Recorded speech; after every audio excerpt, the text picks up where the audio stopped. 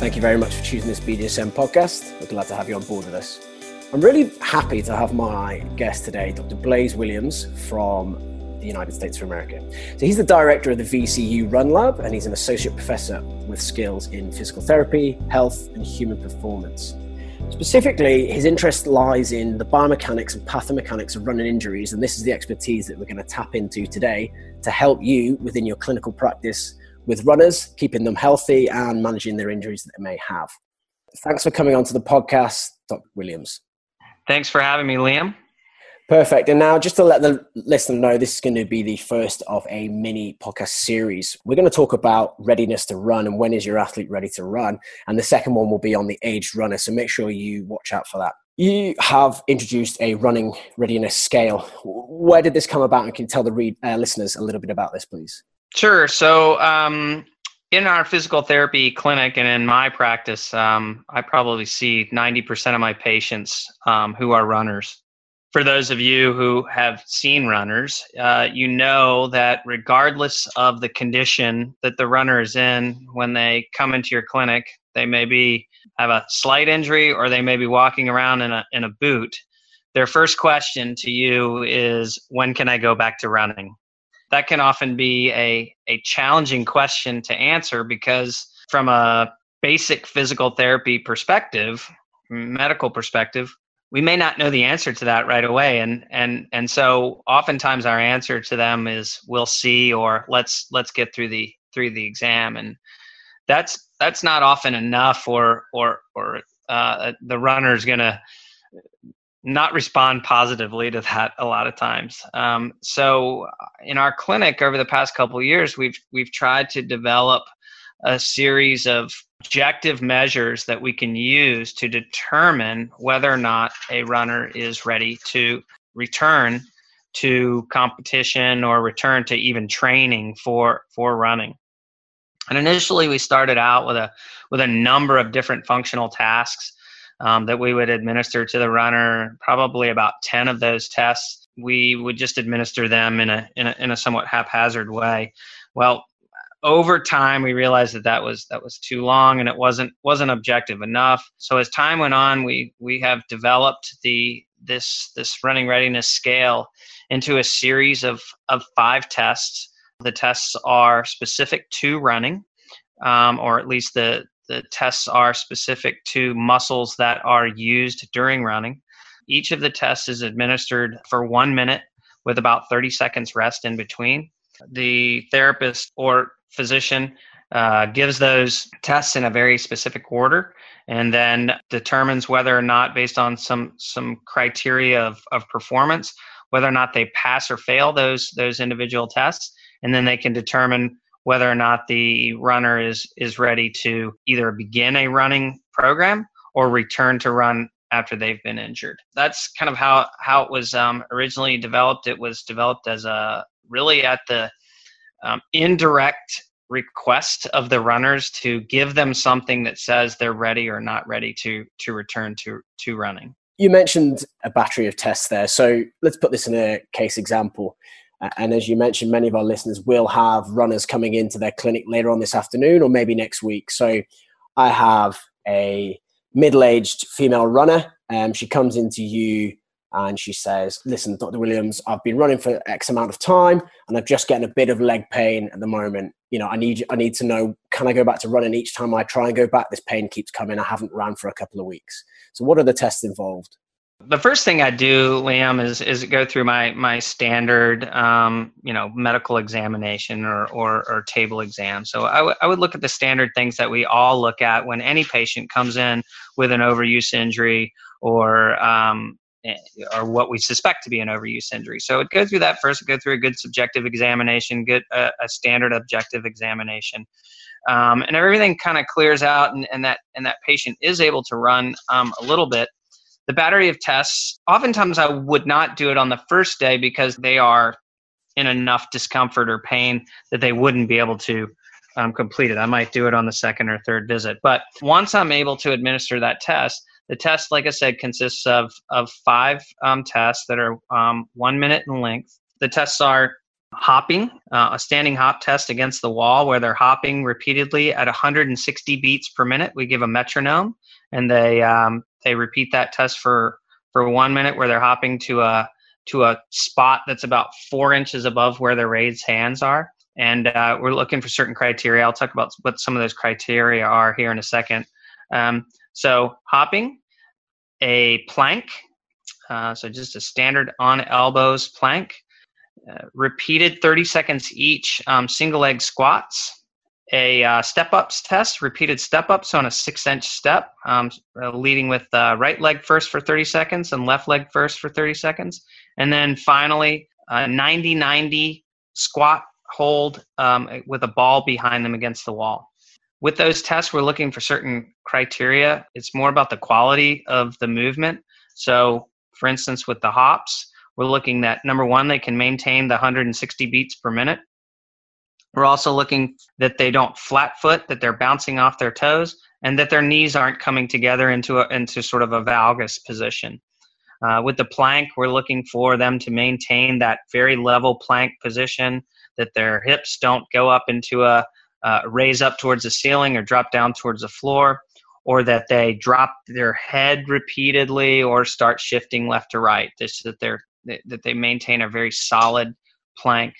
For the single leg squats, of course, we're looking for the knee to maintain sort of that natural tracking over top of the toes, that it's not going into valgus, that the hip's not dropping, and that they don't lose balance repeatedly as they go through those single leg squats.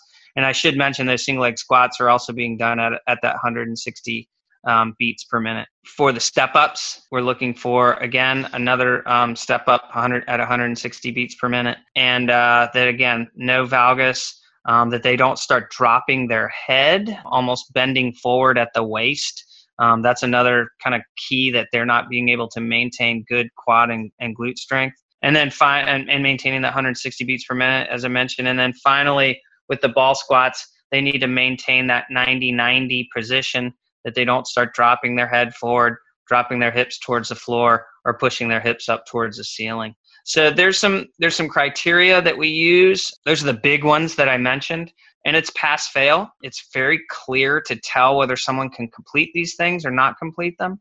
And so in the clinic right now, we're using currently the criteria we're using is they have to pass all 5. That makes it really, really easy. Now I can speak later a little bit about some validation and reliability stuff that we've tested and putting out into publication soon. Talks about what the actual cutoffs or criteria might be. But what I've been using clinically is you need to pass all 5. If you don't pass all 5, then we start to work back into a series of exercises or circuits that helps the patient work towards passing that test. Some really clear and practical pearls of knowledge there, and I think the listener will be able to sort of build some of those into their practice. So why are you using those tests? Is it specific muscles that it address, and are those muscles are what you have deemed from your experience important for successful running? Yeah, absolutely. One of the most important muscles for gait, both walking and running, is, of course, our gastrosoleus complex. And so 2 of the tests address the gastrosoleus, both the hops, the repeated hops, and the step-ups will address the strength of the gastrosoleus. The other muscles that are important and have been shown to be important in running and running-related injuries are, of course, quadriceps, the glutes or the hip muscles, and then our core musculature. And so you can see how, for instance, the plank addresses the core musculature, the wall squat or wall sit will address the core musculature and the hips and the quads. The step-ups addresses the quads. The single leg squats addresses the hip musculature and the quads as well. So these are exercises that we've whittled down really from those 10 or 12 tests that we originally did to really address functionally what we feel like to be the muscles that are most important during running. Of course, running has a component of single leg, and that's why we use the single leg squats. And running is nothing but a series of single leg landings. So if we can have a functional test that mimics landing during running, a single leg squat is a very good way of doing that in a controlled way. There's some objectivity to what we've done as far as choosing the muscles. If you go into some of the literature and look at how much EMG activity is present during these activities, you'll see that the levels are fairly high for the quadriceps and the glutes for a single leg squat, or is fairly high for jumping on two legs during wall hops. They may not be the most perfectly isolated activities for those muscles, but they're functional and they activate those muscles at a very high level. So that's why we've chosen those activities. Would it be true to be saying that you're not allowed to run until you're able to land then? Is that what our listeners should be taking as one of the take-home messages from this? I think that's a really good way of saying it, Liam, because I think that landing is a very important precursor to running. And so if you think about it, the tests that we've put forward here, there's 5 tests, so that's 5 minutes with 30 seconds in between those 5 tests. So we'll call that 2 to 2.5 minutes in between. So we're looking at 7 to 7.5 minutes worth of activity. Most people, our average runners here that are coming in that are injured, are not going to run 7.5 minute miles. So if you can't run 1 mile or stay active in that way for 1 mile, what makes you think that you can go out and train for 3 miles or 4 miles or 5 miles? So we really want patient to be able to complete this test, partly for endurance purposes, but partly to say that they can maintain good form for at least 7.5 minutes. It's the very least. Most of these are landing or functionally related to landing sorts of activities before they can actually go out and run. So it's a good way of putting it. Might be the first time I've had a good idea. That's fantastic.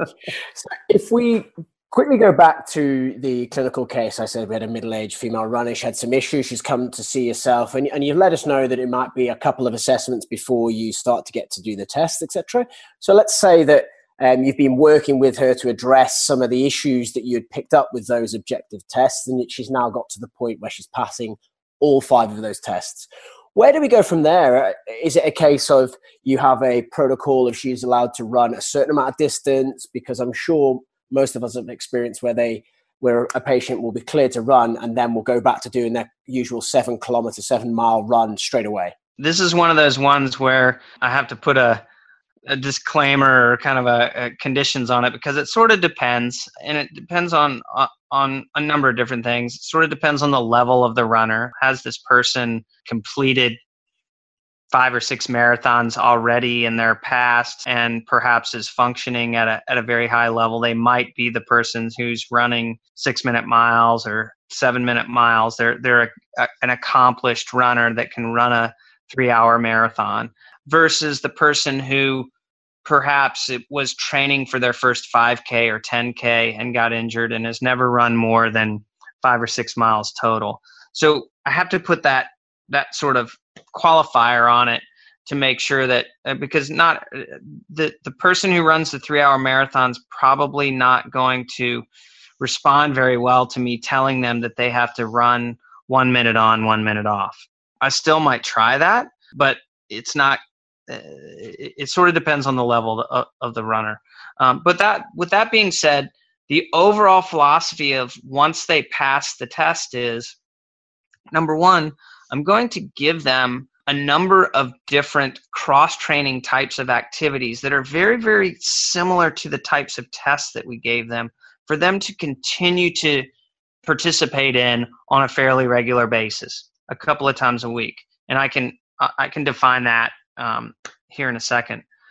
But what I'm also going to do is get them back to running through a very progressive and slow sort of process.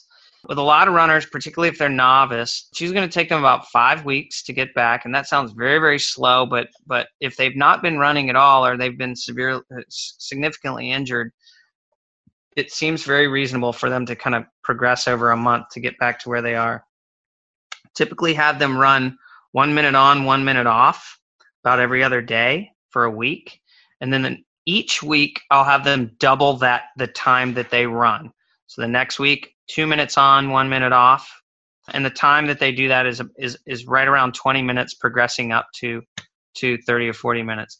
I might be able to put a link or something like this, something like that to the listeners for this. But each week double, every other day. So 1 minute on, 1 minute off. First week, 2 minutes on. Next week, 4 minutes on. Next week, 8 minutes on. Next week, 16 minutes on. Next week, and then by the fifth week, they should be able to run for about 30 minutes. For the average runner, that's the runners that we see in our clinic. That's pretty good. That's going to get them to about a 3-4 miles kind of distance. Then we can start to work on distance from there before they start to work on intensity. I always try to get them to work on distance slowly before they start to work on speed or intensity. That would be my approach with that runner, to try to convince them to take that 4 to 6 weeks to progress up to the distance that they are to returning to run. I like that clear progression. I think that's something I'm going to integrate certainly from tomorrow into my practice, rather than sort of just trying to make it up in my head as I go along. And as you mentioned, for all the listeners, we will include links to various elements of this podcast and the literature that's been involved in creating your thoughts and practices around helping people return to run. What do you think that are the common pitfalls or things that we do wrong when returning people to running? Not just runners, but any athlete that's been off legs and gets them back. What is it the common things that people say to you, and things that you think we could try and improve on? I think with runners, and like as you say, all athletes, they're all very, very anxious to get back to activity. There's a couple things I think that we probably need to hold pretty strong to that we don't. I think oftentimes we believe our patients maybe more than we should. They really want to get back, and they're going to tell us what they think we want to hear.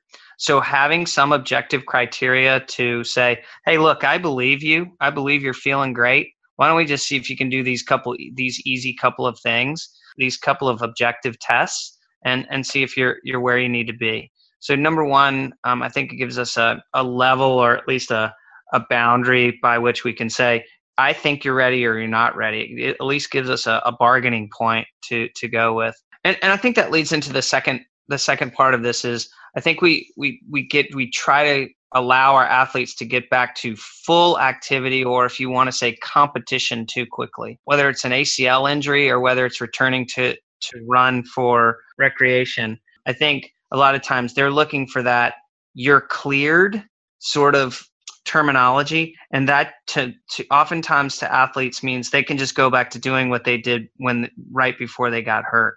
And we don't use a reasonable progression, a fairly slow progression to get them back to that point.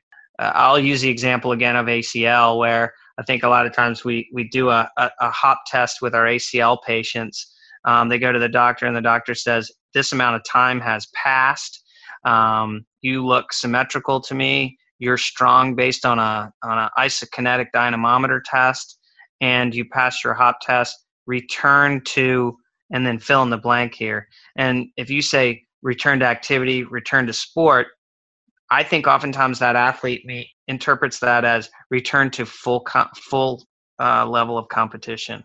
And I don't think that that's what we intend as healthcare practitioners, but I think that's oftentimes what happens. So I think we need to do a better job of holding our patients back and giving them some distinct guidelines of what they should be doing to return to activity or return to sport. Thank you very much again on behalf of the BJSM community. Oh, thank you, Liam. Thanks for having me. I really appreciate it. Thank you to the listener for downloading this podcast. Remember that there will be another podcast coming up soon on aged runners with Dr. Blaise Williams.